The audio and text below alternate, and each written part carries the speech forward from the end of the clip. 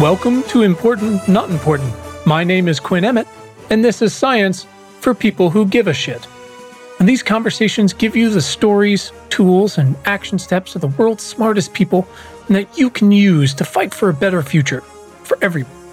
Those guests are scientists, doctors, nurses, journalists, farmers, engineers, professors, policymakers, astronauts, you name it. This is your friendly reminder that you can send questions, thoughts, and feedback to us on Twitter at important.imp, or you can email us at questions@importantnotimportant.com. You can also join tens of thousands of other smart folks and subscribe to our free weekly newsletter. It comes at you on Fridays at importantnotimportant.com. You can also find fantastic sustainable merch like stickers, t-shirts, coffee mugs, and such on our website at importantnotimportant.com/store. Folks, this week's episode is an unintended follow-up, though I will always have this person on the show as long as they'll have me. We are talking about what we've learned from COVID, and most importantly, where we go from here, knowing what we know and what we don't yet. Our guest is, again, she's back for her second time, Dr. Nahid Bhadelia, and she is one of the world's leading infectious disease specialists.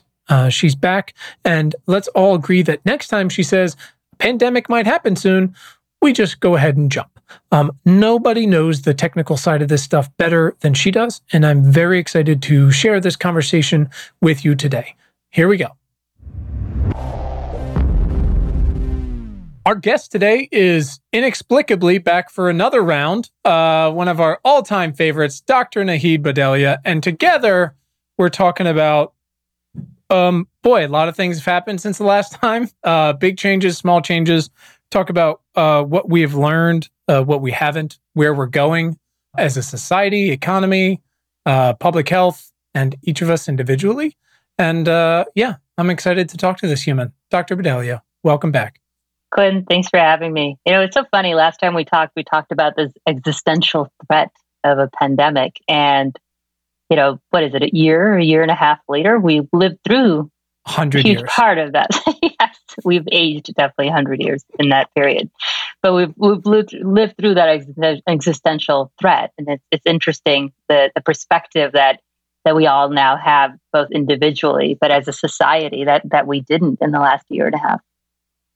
Yeah, and look, there's been, and we'll get into all of it, right? There's just been tremendous suffering and tremendous sacrifice on the part of so many, and yet it's sometimes, this is what my wife is like, you know, when she says, like, I have acquired over the past few years the unique ability to be the bummer in every conversation with this generalist view of everything going on in science. But you know, it's obviously hard to not be like, you think this is bad? Wait till we talk about antibiotics or, or what's going on with climate. It's like, now's not the time. Let's hold on a minute. But, you know, I'm excited to talk about what we've learned, what we knew ahead of time and we didn't use, and where that stuff has taken us. Because again, I think if you listen to our first one and then get into this, we could have done a little better. So anyways, let's dig into this thing. Again, it's always sort of action-oriented questions, and then what everyone can do for themselves, for their cities or towns to support you in your mission, which is to save the world, I believe is your title. So you answered this once before, but maybe that's changed now, maybe not. Nahid, why are you vital to the survival of the species? I am vital because I serve as a voice that reminds us that we continue to have this existential crisis, and that when these crises hit, they generally take advantage of the fault lines that already exist in our society, and worsen them. I think I'm the Cassandra. I guess everybody in my field is the Cassandra that nobody listens to when it comes to the threat of the emerging infectious diseases. Maybe we'll get a little better about that. Somebody had a, funny / oh my God tweet a month ago, which is everyone's going to look back in 5 years and try to figure out why they're following 5 epidemiologists on Twitter. And everybody just follows me for the photos, Quinn. Nobody actually follows me for the size. To be clear, like that's half of the reason I follow you. It's just I'm just like, how do we go there? Like, how do we get back to that life? Yeah, wow. crazy. Well, we thank you for your service now and certainly going forward. So I know you do have some news to share, which is fun and exciting. We will save that. And so maybe everybody's eyes won't glaze over and we'll get to the end and talk about it. So Naheed, after our conversation, but at the beginning of this thing, a science writer I have huge respect for named Ed Yong at The Atlantic came out of sabbatical, came off the bench to do some, along with a number of other amazing folks, including a lot of folks at The Atlantic, to do some truly tremendous coverage about not just like, what is this thing, though he definitely covered what is this thing, but why did this happen? What did we do to instigate it? How have we responded and why? And most importantly, as we were talking about offline, he had this quote, which I'll mangle, about essentially, if COVID was a flood on a sidewalk and it exposed all the cracks in the sidewalk. And my version of that was essentially, and obviously this was going on before. And I think the first time we mentioned COVID before it was COVID in the newsletter was like January or something coming out from the wet markets in China going like, well, hopefully this isn't bad. For America, if COVID was a pop quiz on, what did we say that last Friday when everyone took their kids out of school, March 12th or 13th, pop quiz on every decision we'd made in the public health system, on our just-in-time supply chain for medicine, society-wise, inequities, pre-existing conditions, all these things. It was a pop quiz of sort of, these are all the choices you have made. These are the people you've put in office. These are the people who are on TV. These are the people who run these systems. Let's see how you did. Let's really take a measuring stick to it all. And this country did pretty abhorrently in a lot of ways, despite all the many, many, many, many sacrifices made by folks like yourself who have been on the front lines and sort of knew a lot of what was coming. It's hard to think about because it didn't have to be this way. You have worked on the ground in epidemic and potentially epidemic situations. I mean, I think about what happened in West Africa for a few years while you were there. What could have happened in Lagos when they went after all the contact tracing there, which is something we've been doing since smallpox. And you've learned so much from all that. What did you feel like you weren't prepared for when this thing hit, despite all of this exceptional, very unique training for a moment like this, but on our shores? Yeah, but it's interesting you say about this being a pop quiz, because there were definitely not surprises, right? I mean, there are the die is cast in terms of the way that these pathogens take advantage of us, and the things that we knew they were always going to take advantage of is that we have not done a very good job living with the nature around us. And as we change the structure of the environment around us, we put ourselves at increased risk. And I said this the last time I was on. We always knew that this threat existed, that there are going to be an increased chance of viruses to jump from other animals into humans, because we are encroaching into these balanced milieus where animals have lived in balance with these viruses. And now we are putting down roads, getting rid of wetlands. We are using more animals for protein because there are twice as many of us in the last 40 something years on the face of the earth. We knew that. We knew the threat was coming. We also knew that, part of the reason we're blind is because we don't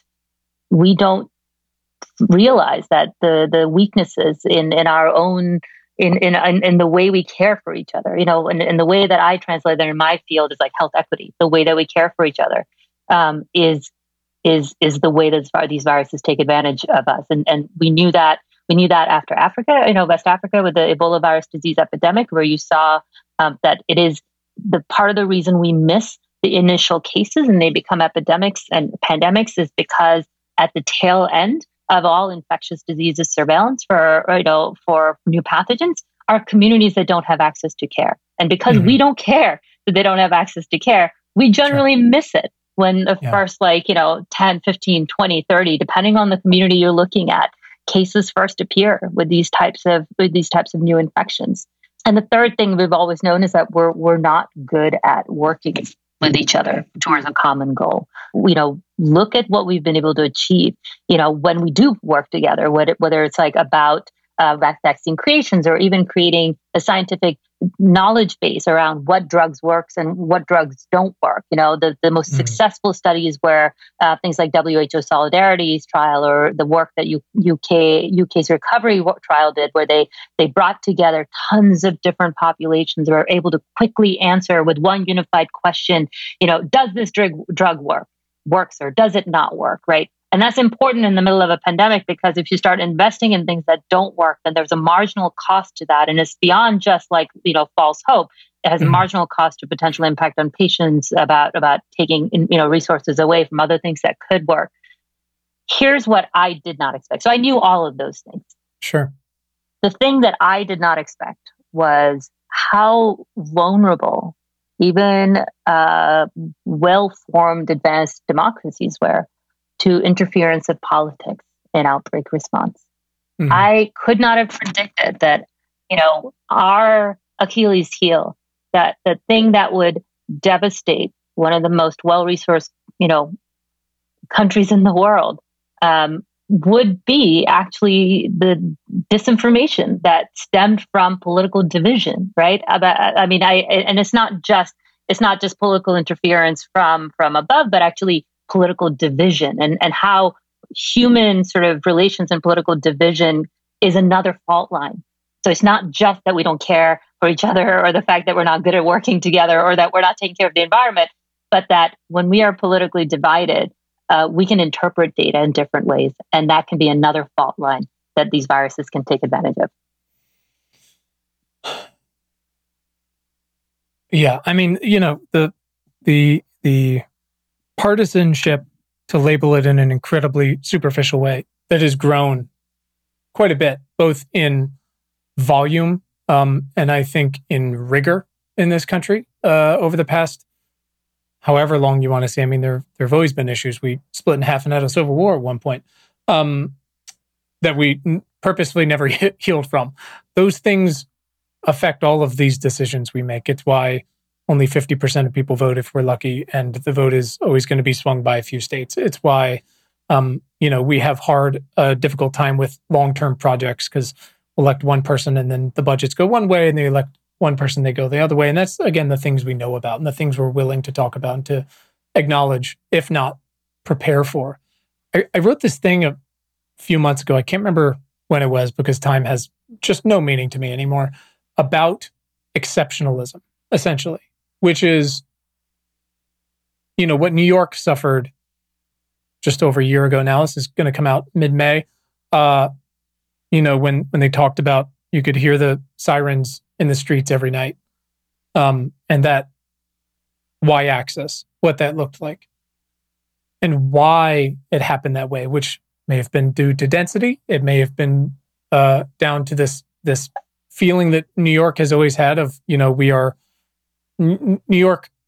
Again, I lived there, did my time. I love a lot of people there, but has this feeling of invincibility, and I think a lot of places in the South have the same thing for very different reasons. And I wrote it before Los Angeles got really bad in the winter, but they have the same things. And maybe it's because Los Angeles is so spread out that they didn't hear those sirens in the streets that New Yorkers did. And so maybe they just kept on not wearing masks, whatever it might have been. They have these enormous brown and black populations, a smaller black population. But the point is, it's the people who harvest the food and make the food and serve the food. Well, everyone else just got to order it from home and keep their bubbles that were not tight. But this sense of exceptionalism that we continue to carry and to stand by, again, was tested and failed in so many different ways. And I'm struggling to understand, if it's sort of the rule of like, if this, then what else? If this isn't going to be the thing that shatters that and realizes like we have to go back down to the fundamental pieces of the problem and build them back up. What is the thing that's going to get us there? How do we do better next time? Understanding that these fundamental pieces might never change. The thing that, so my career is dedicated to providing technical assistance, right, to both communities here, but also communities abroad in Sure. resource-limited settings to help resilience against outbreak.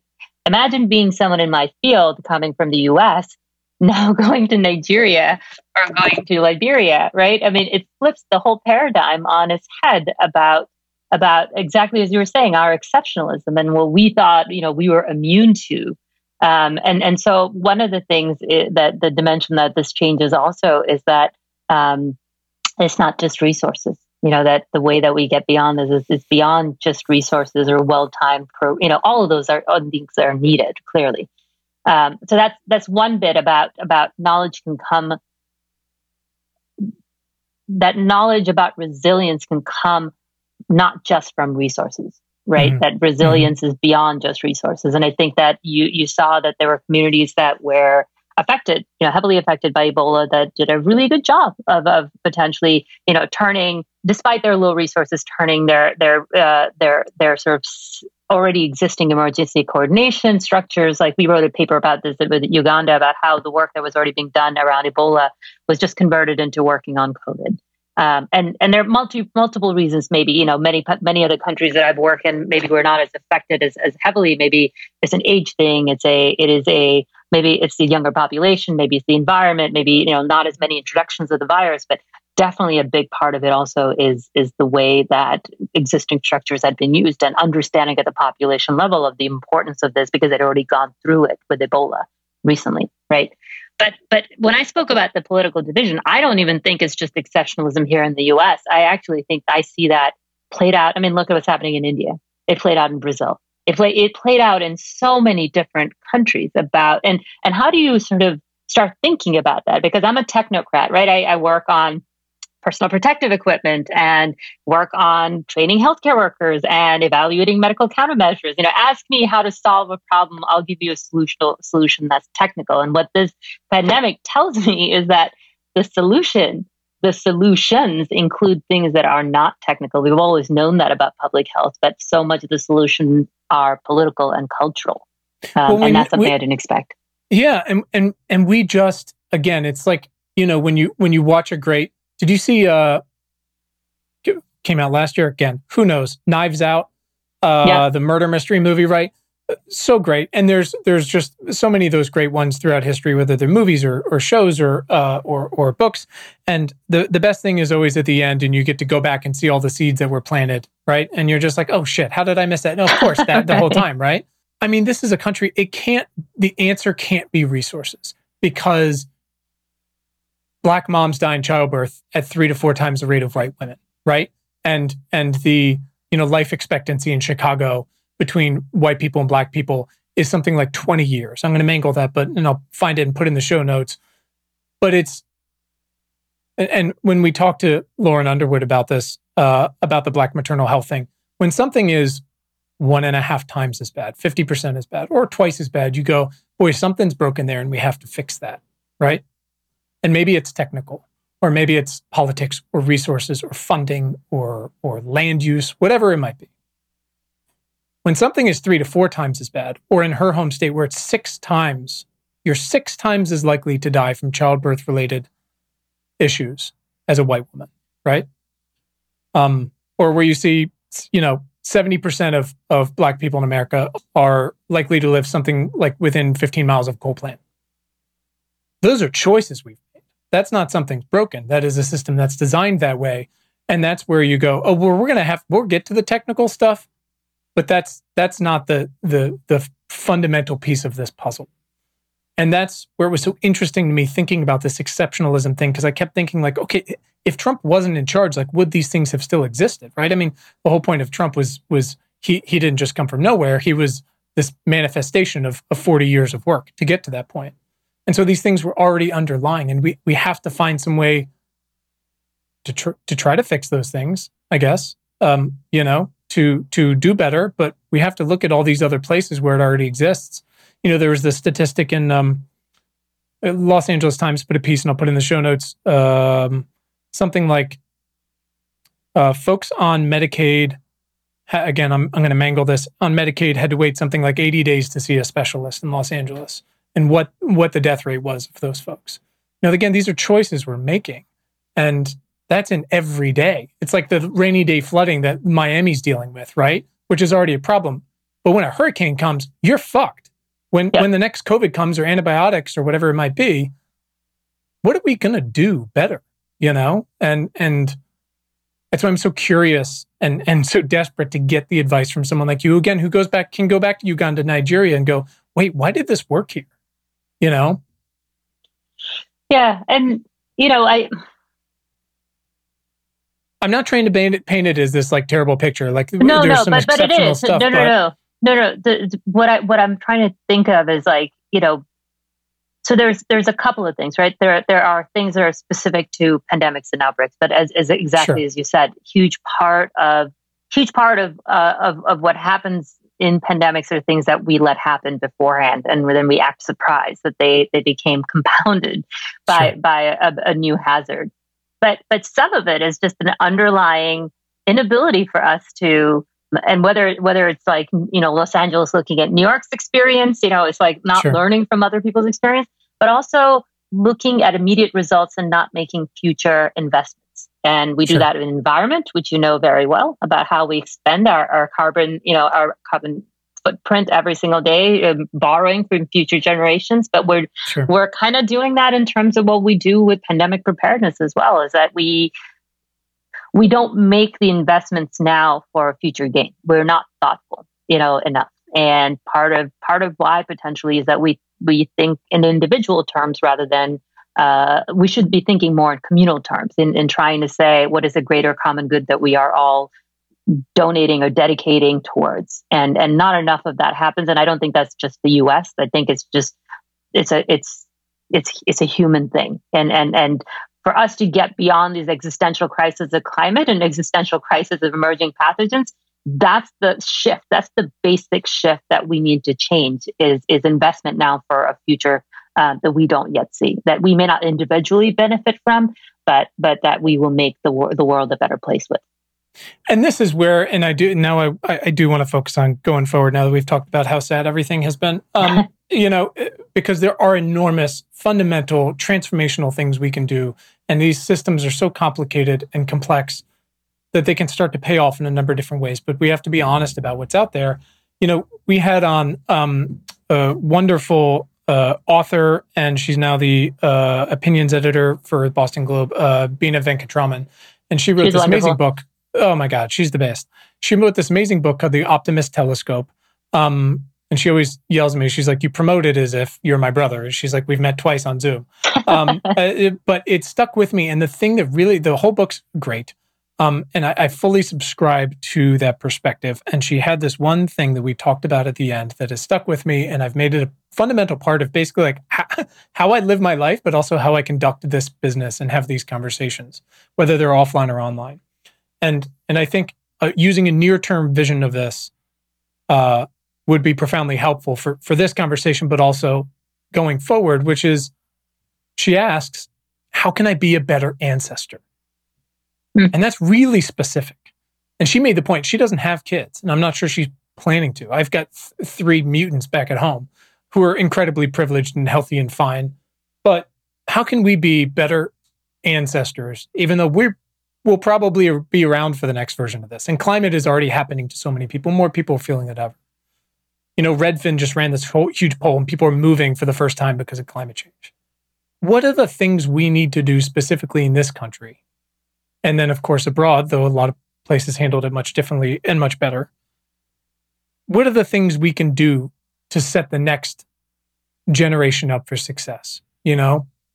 All these kids who are, I'm so inspired. Like Generation Z gets such a hard rap, and yet these kids are out marching in the streets and they're trying so hard, and they're going to have a lower life expectancy than their parents, and they can't afford houses and to get married and to have kids and things like that. But they're going to be in charge. It's a pipeline. This is the way things go. So how do we set them up to be able to do these things when they're carrying so much college debt? And so they're going to have to go be a lawyer in finance. I want them to do what you do. How do we set them up? What are the systems we need to take apart and then rebuild here to make those fundamental things work, to set them up so that this can go better next time? Well, you got the wrong guest. You got to find somebody who has solutions to those. I'm just an ID doc. They don't pay me the big bucks to answer those questions. But I do think there are specific questions. I mean, I think how do we set ourselves up better for the next one, right? Because there will be next one.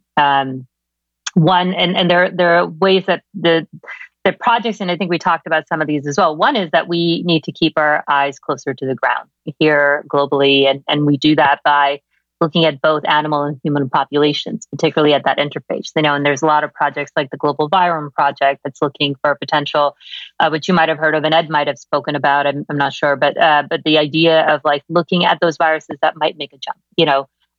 So that's and even before that, like we work by decreasing the chances that the viruses do jump, and part of that is being more sustainable in the way that we interact with the nature around us. And it's, and again, it's not in my field, and it intersects with my field, so I won't deign to sort of comment on that. But the idea that it is that existential crisis is tied intimately with this existential crisis, and we cannot separate the two. But my role starts once we start getting into once the virus jumps into humans, right? The other is keeping our ears to the ground in being able to pick up these diseases, and that actually means work that's already been done since Ebola, since we last spoke. A lot of the work on things like global health security, which is helping countries develop the ability to surveil, detect, and respond to emerging pathogens, right? But all of those were, again, very technical answers, right? This is a huge part of global health security was helping set up the infrastructure, finding where those infrastructure is, finding where the gaps are, helping the international community find that everywhere, like here in the US, Uganda, in Liberia, and all the different places that I work with. And then there were other technical solutions, right? The other technical solutions that came out of Ebola, where the WHO developed the research and development priority list. They identified these 10 pathogens that are going to be, they know are going to be potentially epidemic, threats. And so this is where the infrastructure could be put to create readiness, and actually they have something called Disease X, which, now that we have COVID moves out of there, Disease X still stays. And the third part is something called the Coalition for Epidemic Preparedness Innovation, which was a multilateral, private, as well as public and academic collateral sort of consortium that put funding into developing vaccines for the diseases that were on WHO's R&D list. These are all very technical answers, right? These are like, how do we get these vaccines developed? And these are important.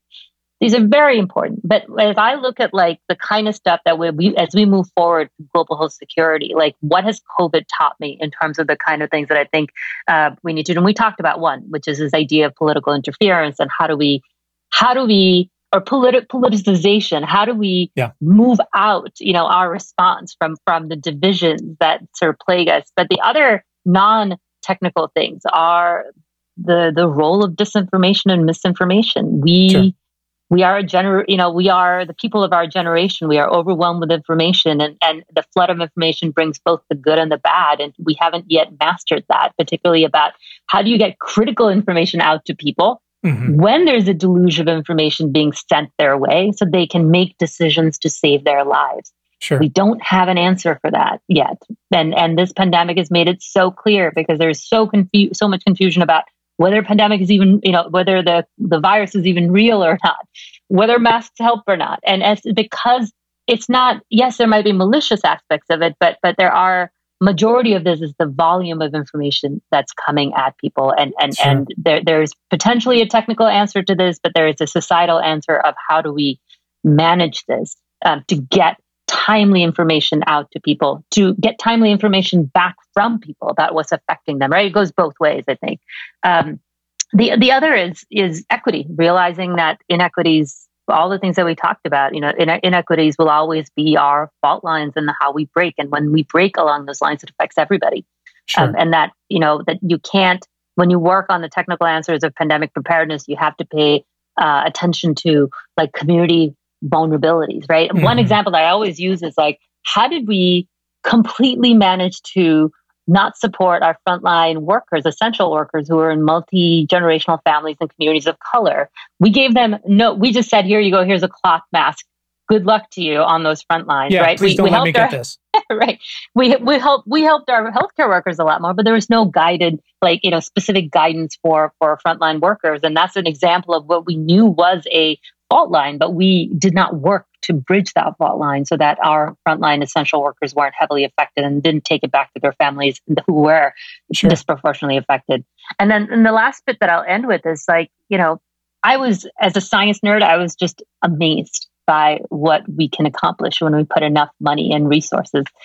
We have vaccines that are inequitably like distributed right now around the world. But we have a vaccine that within a year and a half or something of this pathogen getting on the scene are helping us get back to normal. And there are still diseases that have been plaguing societies, for decades, and we haven't figured out how to do that. And it tells you that it's not just about technology; it's the political will behind funding those things. The science can work. The science is promising. We just need the funding and the political will behind it.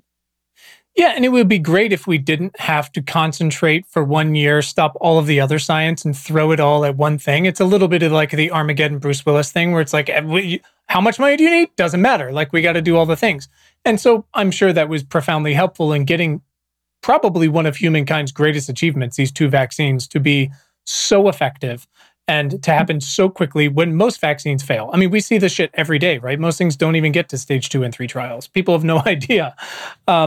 But hopefully it doesn't require that. But at the same time, you're starting to see like, oh shit, how can we think about malaria differently? And so you saw the news about that this week. That's just profound, right? But there's also basic things. And I think back, we had this wonderful conversation with Karen Huster, who worked with Partners in Health on Ebola. We worked together. Oh man, she's the greatest. I loved that conversation. But she talked about, and I want to go back to your disinformation thing, which is like, look, if there's anything I've realized this year with my kids or life or COVID is like, control what you can control, right? All you can do is all you can do. So you and I can't do anything about the pure volume of mis and disinformation that's out there, but we can control, hopefully, the information we are putting out and these institutions we work for and support and we're behind, right? Or we're inspired by, or we believe in. And so much of that comes down to, I remember her talking about the disbelief and the disinformation around Ebola and getting people to just be treated and what that meant. Because the thing about a pandemic or an epidemic on a relatively smaller scale is it is inherently not Black kids getting cancer because they live next to a coal plant or getting cancer or asthma, right? Because I can't give you, Naheed, I can't spread asthma to you. But these things, the correct information and how we provide it is a public good, because as everybody has learned, if you didn't know what the word pandemic means, it means I can give it to you. So we all win. It's this whole we're trying to figure out how do we message people to go get the vaccine, because now we've done all the easy work. We got to do the hard work, whether it's evangelicals or people who've listened to Trump, whatever it might be. To understand, like, look, man, it's not just you getting your life back. It's you're protecting your family around you and all these things. And that's where I come down again to these first principles. And I saw you joined this group, Menteca, is that right? Mm-hmm. Mm-hmm. And there's this piece on their website, if I can read it real quick, which says, addressing future epidemics and pandemics requires an emphasis on basic healthcare, which is exactly the area most neglected in conflict-affected non-state spaces. If any type of healthcare is present in such areas, it's usually emergency care, and I know you've done that. And so the goal is to strengthen the capacity of local health workers and communities to carry out public health activities in non-state spaces, other hard-to-reach areas. We don't do that here. I mean, my friends who work in rural hospitals, I mean, to talk about, people don't have, the women who don't have reproductive care, because we keep taking that away. They got to drive 75 miles and then see 3 ultrasounds. How do we start there? Like, what have you learned from that we can apply here? That feels like semi-technical. How can we start to level that up so that when the information gets there, people have been taken care of and we've been emphasizing wellness and we don't have so many of these pre-existing conditions that are susceptible to mortality? Yeah, I think that the part of what Menteca says on their website is exactly what I said to you before, which is that I think that the blind spots, our blind spots to this existential threat, which is pandemics, is the fact that majority of the people on the front line don't have healthcare, right? It is that it's, and we forget that because I think part of the issue here in this country, and I'll talk about this country and I'll talk about global before. Please. Part of the global after, rather. Part of the problem here is that we you just talked about the difference between what makes infectious diseases different than other things, which is that our destinies are tied. But that's not how we think of health, right? Our health at baseline for us is a individual responsibility and a private commodity. Sure. It is not a public right. It is not it is not part of the public sector, and that's okay. But it's not something we think that people have a right to. We think it's the thing that people pay for, and the quality of it is sometimes linked to the amount of money that they pay for it. Sure. And that's a different way of thinking than the kind of thinking that's required when you deal with communicable diseases, which means that your health is my health. If you don't have access to care, if your baseline health is not is not well taken care of, then you're affecting, your own health, but your health and your ill health is affecting the community health. That all of a sudden it becomes not about the individual's right to versus not right to health, but the idea that the community's destiny, that the entire community's destiny is sort of tied to that. And I do think part of that is just better primary care. It's better primary care here. And by the way, the answer is the same everywhere else as well. It's this idea of how do you generate enough, how we get eyes on the ground, how we create resilience is by creating that infrastructure to get everybody a basic amount of care so that that their health then becomes reflected in the better health for their community, which means better resilience for the rest of the world. So that's one. But the other is targeted surveillance for infectious diseases. So I'm on the organization that you mentioned, the Manteca organization. Tom Gregg, who's the founder of it, has done a lot of work on polio eradication, and particularly in polio eradication in conflict-affected areas and areas where you can't really get access to populations because of the non-state sort of non-state nature of them. And the organization that he was working with before, the Center for Humanitarian Dialogue, some of the lessons that they learned were, you can't go into communities and say, we're worried about this disease. Let's focus on this disease, whether it's Ebola or polio or COVID. Sure. You have to go in those settings, or even before, you have to go in to sort of understand all the community's needs, right? And the way that you convince people, or the way that you have a conversation even about vertical interventions like vaccines is you listen, you understand the perspective of that community, you figure out who the trusted messengers are, you're invested, that it's not a one-time vertical intervention that you're going in with. And so the fact that we can have the way that we have good surveillance is that we need to sort of understand the larger sort of weaknesses or the fault lines in those communities, and then put in good surveillance so that if we find, one, we ensure everybody's health, but then if we all of a sudden find a larger sort of jump in cases, of acute illness of something, that we've made it so that the system not only provides care, but the system picks up fluctuations. And that was that's the basic level of surveillance, right? The basic surveillance is access mortality. And that's the concept that if in a community, all of a sudden you get more deaths than what you were expecting, then you should look into that. There must be something going on acutely that's changed, because all of a sudden, this month it doesn't looks different. Just happen. Yeah. It just doesn't happen. That's the basic level of surveillance.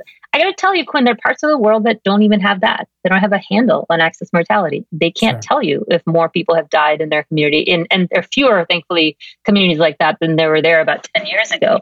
But and that's the issue, is that our surveillance is not even good enough to pick up if all of a sudden there's a bunch of people who in some areas of the world that might have died, and we can't sort of expect that.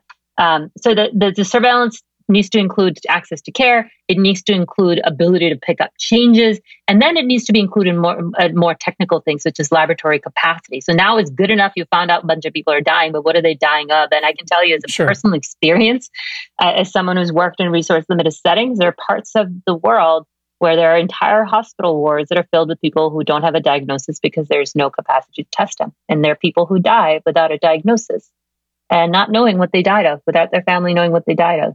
And the next level beyond what we're just talking about is building that laboratory capacity. So, we know what they died of, but they know what they died of. And there's a Gates, just to tell you how prevalent this is, Gates Foundation has a program called CHAMPS. I think it's a childhood mortality, under 5 mortality, figuring out what children are dying of in parts of sub-Saharan Africa through autopsies, through getting a sense. because we don't have a handle on that. And so that's the next solution. It's equity. It is, ears to the ground, it's laboratory capacity, and then it's access to treatment. Because, if you don't have that ready, what's the point of diagnosing people if you can't link that, the ability to provide good quality of care? Because good quality of care and the capacity to isolate people and provide that care is what is the fire break that keeps an outbreak from going out of control. If you have good resources to, bring people into care to solve their disease, so they are not in the community longer, potentially getting their family members sick, potentially getting, their community sick, then what's the point? So those are the technical answers that I know those sound really simple, but they require global cooperation, and they require a lot more sort of shifting in the way that we think about individual responsibility and community survival. Well, it sounds simple, but it's the simple things we're not doing, right? And from the basic healthcare or wellness or more primary care or getting people to take their medications, whatever it might be. And like you said, just local day-to-day surveillance is what enables us to level up so that when something happens and we over-index on something, even if we don't know what it is yet, we're able to respond to that because we have a beat on that and we have a good relationship with the people in that community, right? Like you said, it's no fun when somebody swings in and it's one time and they're like, you need to do this. It's like, well, who the hell are you guys, right? No matter how bad it is. It's, there was so much stuff early on about, South Korea is doing great because of this, and Japan's doing great because of this, and this, and this, and it's because, and Vietnam, and it's because, a lot of that is they learned a lot from SARS, right? We didn't get that. And they learned, which was very different. I mean, you got SARS, like within a day, you were in deep shit. And of course, the asymptomatic versions of this made this much more difficult, of course. And America's designed to be federal, states' rights, complicated 50 different versions, everybody bidding against each other for PPP. They're inherent things that are just going to be unfixable, but at the same time, hopefully we can say like, okay, now 10 years from this, what have we learned like they did with that, and to implement those things so that surveillance isn't a scary word. And so that when it does happen, you can start to do the technical things that can make people better, that can be that firewall. So what's your role in this going forward? How are you going to make us not screw it up again? What have you learned? What, in the lab sense, in the policy sense, in the research sense, like how does that all come together from you? And I guess it's a hell of a thing to go through something, whether it's your profession or not, right? And it's easy and helpful and daunting and scary sometimes to put everything in perspective quickly. It's like losing a loved one and you go like, oh shit, none of that other stuff is important. Here's what's important. What's important to you over the next 2, 5, 10 years and how you apply yourself? So I'm actually going to continue to do a lot of what I'm doing, but I'm taking on a new venture, which you foreshadowed with at the beginning of this show. So we're launching a center at Boston University called the Center for Emerging Infectious Diseases Policy and Research. And it's bringing together all these disparate threads of the work that I'm doing already globally and here. And really the goal of this, Quinn, is exactly what I said, is that it's finding those fault lines and filling them in beforehand. It's raising awareness about them. It's doing research around them. And the 4 themes. And so the center, SEED, easier to say, right. The BU SEED. The big goal is to generate sort of like evidence-based programmatic and policy research and around 4 particular things. And one is resilience, and so it's community resilience, like the kind that we talked about. It's recognizing who's going to be at risk and building those fire breaks beforehand. But also things like conflict, a conflict in infectious disease surveillance, finding the other blind spots. Let's find all the blind spots and shine a light on them and fill them in with resources now. We're also working on the health equity elements within that, because I think we've recognized how important that is. The other is healthcare systems resilience. We are one of the best resource healthcare systems in the world, and we suffered under the surge of these infections. And as we look forward potentially to the next threat, or as we walk towards the next threat, like what do we learn from this threat that we can sort of use to build more resilience within our healthcare system, whether it be supply chains or whether it be better integrating research into care so we can quickly answer questions about how do we provide better care for the next 100 patients that come in with this disease. We're also looking at governance and the idea of how countries are beholden to each other, and right now, when there's a threat within their borders, but then also how we work together, with research governance to try to increase sort of awareness about the existing threats, but also answering on what the right sort of vaccines, the diagnostics, the therapeutics that are out there together in a fast, in a timely manner. And with that, I mean, I'm interested in, this is not my field, but the blind spot that I had, which is this idea of how political systems and their mechanisms of accountability or lack of accountability can actually make outbreaks worse or better. I'm sort of interested in that.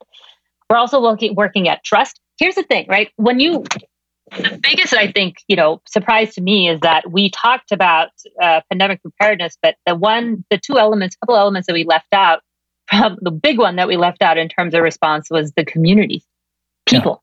We're very technical in our answers. And in fact, what you need is trust, right? That's sort of the third thing that we're working on is building, looking at misinformation and disinformation, looking at how public health folks work with media to get that information out, particularly when there's scientific uncertainty. Look at how geopolitics plays a role in spreading disinformation, and then lastly, innovation, looking at emerging technologies that are going to be coming on the scene for the next 10 years and their impact, their challenges, getting them to a point where they're equitably accessible for more communities in the world.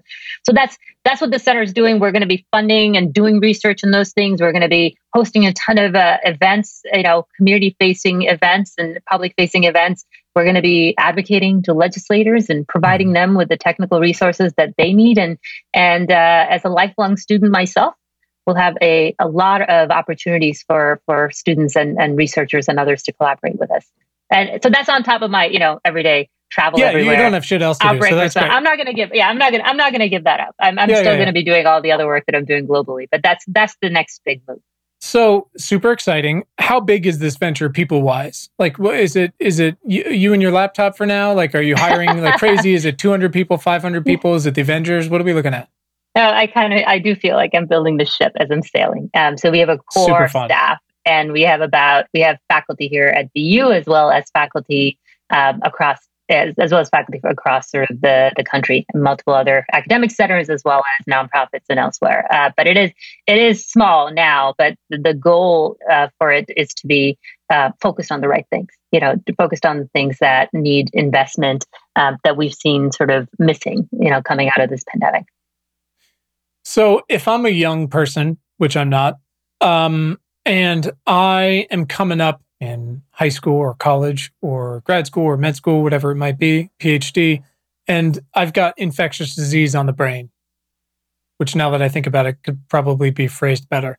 Where would you encourage those folks to go now, knowing what we know, knowing what we don't know, knowing how much work there is to do on this? You look at what Sam and Brandon are doing with, global.health, which is sticking with this and trying to figure out okay, what does it actually do and who is affected and why and what have we learned and what's going to happen? Because this thing isn't going anywhere, Where would you point these people? Where are the different places that would be inspirational and practical and where they could actually make a difference?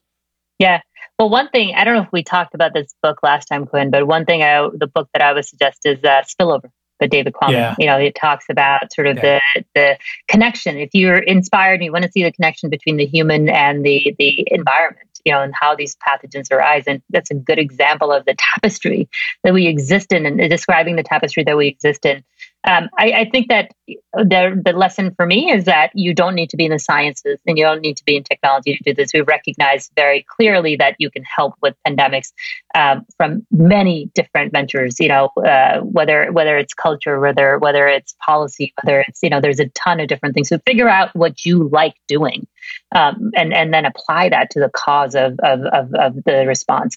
I think that for most people, if you are interested in getting into the technical aspects of it, it's not a bad idea to start taking courses, potentially focus on this in both your college or in your undergrad to see if you enjoy the subject matter. And if not, then maybe it's like I said, there are many other disciplines that you can go into.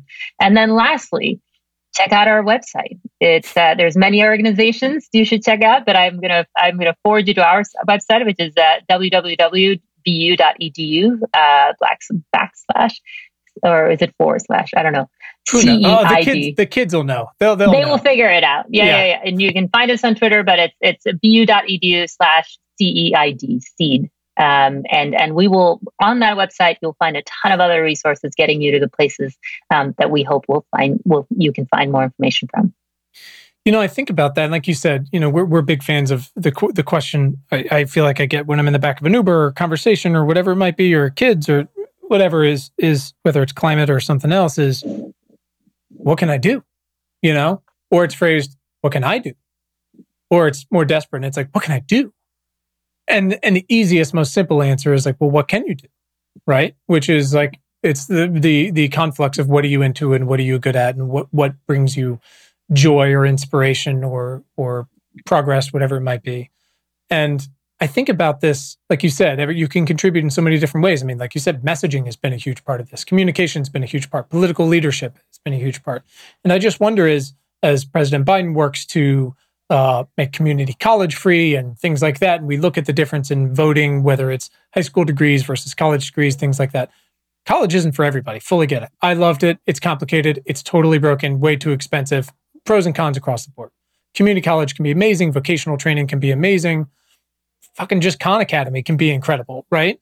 But it seems like this basic level of education on things like probabilistic thinking, right, would be super helpful. How infectious disease works, literally just like a 101 for everybody, seems like it would go a hell of a long way, whether you're going to eventually get into this or not. It's something that might just stick with you later when you're trying to decide what you want to do or when the next one comes down the pipe. And I wonder if that's something that we can be pushing alongside all of this, acknowledging this is going to happen again. Yeah, I do think there are a bunch of new organizations that are looking at that. And there, like you said, Khan Academy is a good one that's already done that, which is public education around scientific concepts is going to be important. So that is actually one of the things that, we'll be looking at is those tools and exactly some of the things that you're talking about. Simple concepts like what's an R naught? What are we talking about when we're, all these epidemiologists you've been following at Twitter, what have they been talking about this whole year? And so it's things like that. But I want to point out to one specific thing everybody can do, particularly the young listeners. Right now, you can do one thing that's going to change the destiny for yourself, for your community. It's going to change the course of this pandemic for the rest of the world. And that's to get vaccinated. And that's because the COVID vaccine not just protects you, but it's going to keep you from getting the infection silently and passing it on to somebody else around you who may have taken the vaccine, but their immune system maybe was not good enough for them to get protection. And so you are protecting others. You are allowing all of us to get back to normal if you take that vaccine. It seems so easy. I empathize with people who are scared of needles. I empathize with people who don't trust the medical establishment. I empathize with people who are confused, even earnestly, from misinformation and disinformation. I get it, but we if there's anything we have a certainty about in this thing, it's almost more than ever. I mean, vaccines are incredible, but these ones are truly incredible, and they're proven. I mean, you look at Israel, who's just coasting. It's incredible. And we can get there. It's going to be a lot harder. We're not the same place. It's just like when everyone's like, but New Zealand and Australia, I'm like, that's great. They're islands. That must be nice. Their leadership did a good job, but come on. This is a very different place, obviously. But this is the thing. This is the thing that works no matter who you are. That's another one that could be added to the educational list is the term efficacy and how that's I mean, the number of times I've seen just epidemiologists yelling at media people online. You need to come and work for us. You can guide us on all the topics. Just send us all the topics we should make videos on. We'll be happy to do that. Oh, God. You don't need that. It would be very unfortunate. So that's what they can do. That's the number one thing. What about, we've got elections coming up in a year. This thing is going to happen again. What are the specific questions we should be talking about and asking about with our local representatives, state representatives, et cetera, et cetera? Because this thing, like climate change, happens on a local level. Yeah. Well, I think you start off by saying, what are you going to do to pandemic-proof our community next time? What are the investments that your campaign, your government is going to be looking at to make my community safer? And the second question, and very much tied to that, is what are you going to do to ensure that there's equity, the health equity, so that we're all protected in the same way, and so that vulnerability of some does not just heavily take a toll on those communities, but also leaves the rest of us vulnerable. So you can't have, it's like the flood analogy. Like, if the levees fail in some parts of the city that you share, and you may not live in the neighborhood where the levees fail, then they might be the heaviest affected, but we're all going to be flooded, and so if you need a selfish reason for health equity, then there's your selfish reason for health equity. And the last bit, I think, is what are you going to do to put good information rather than disinformation out? What are you going to do to combat misinformation? Yeah, that works. Last few questions. I'm going to get you out of here, back to saving the world here. Naheed, who is someone in your life that's positively impacted your work in the past 6 months?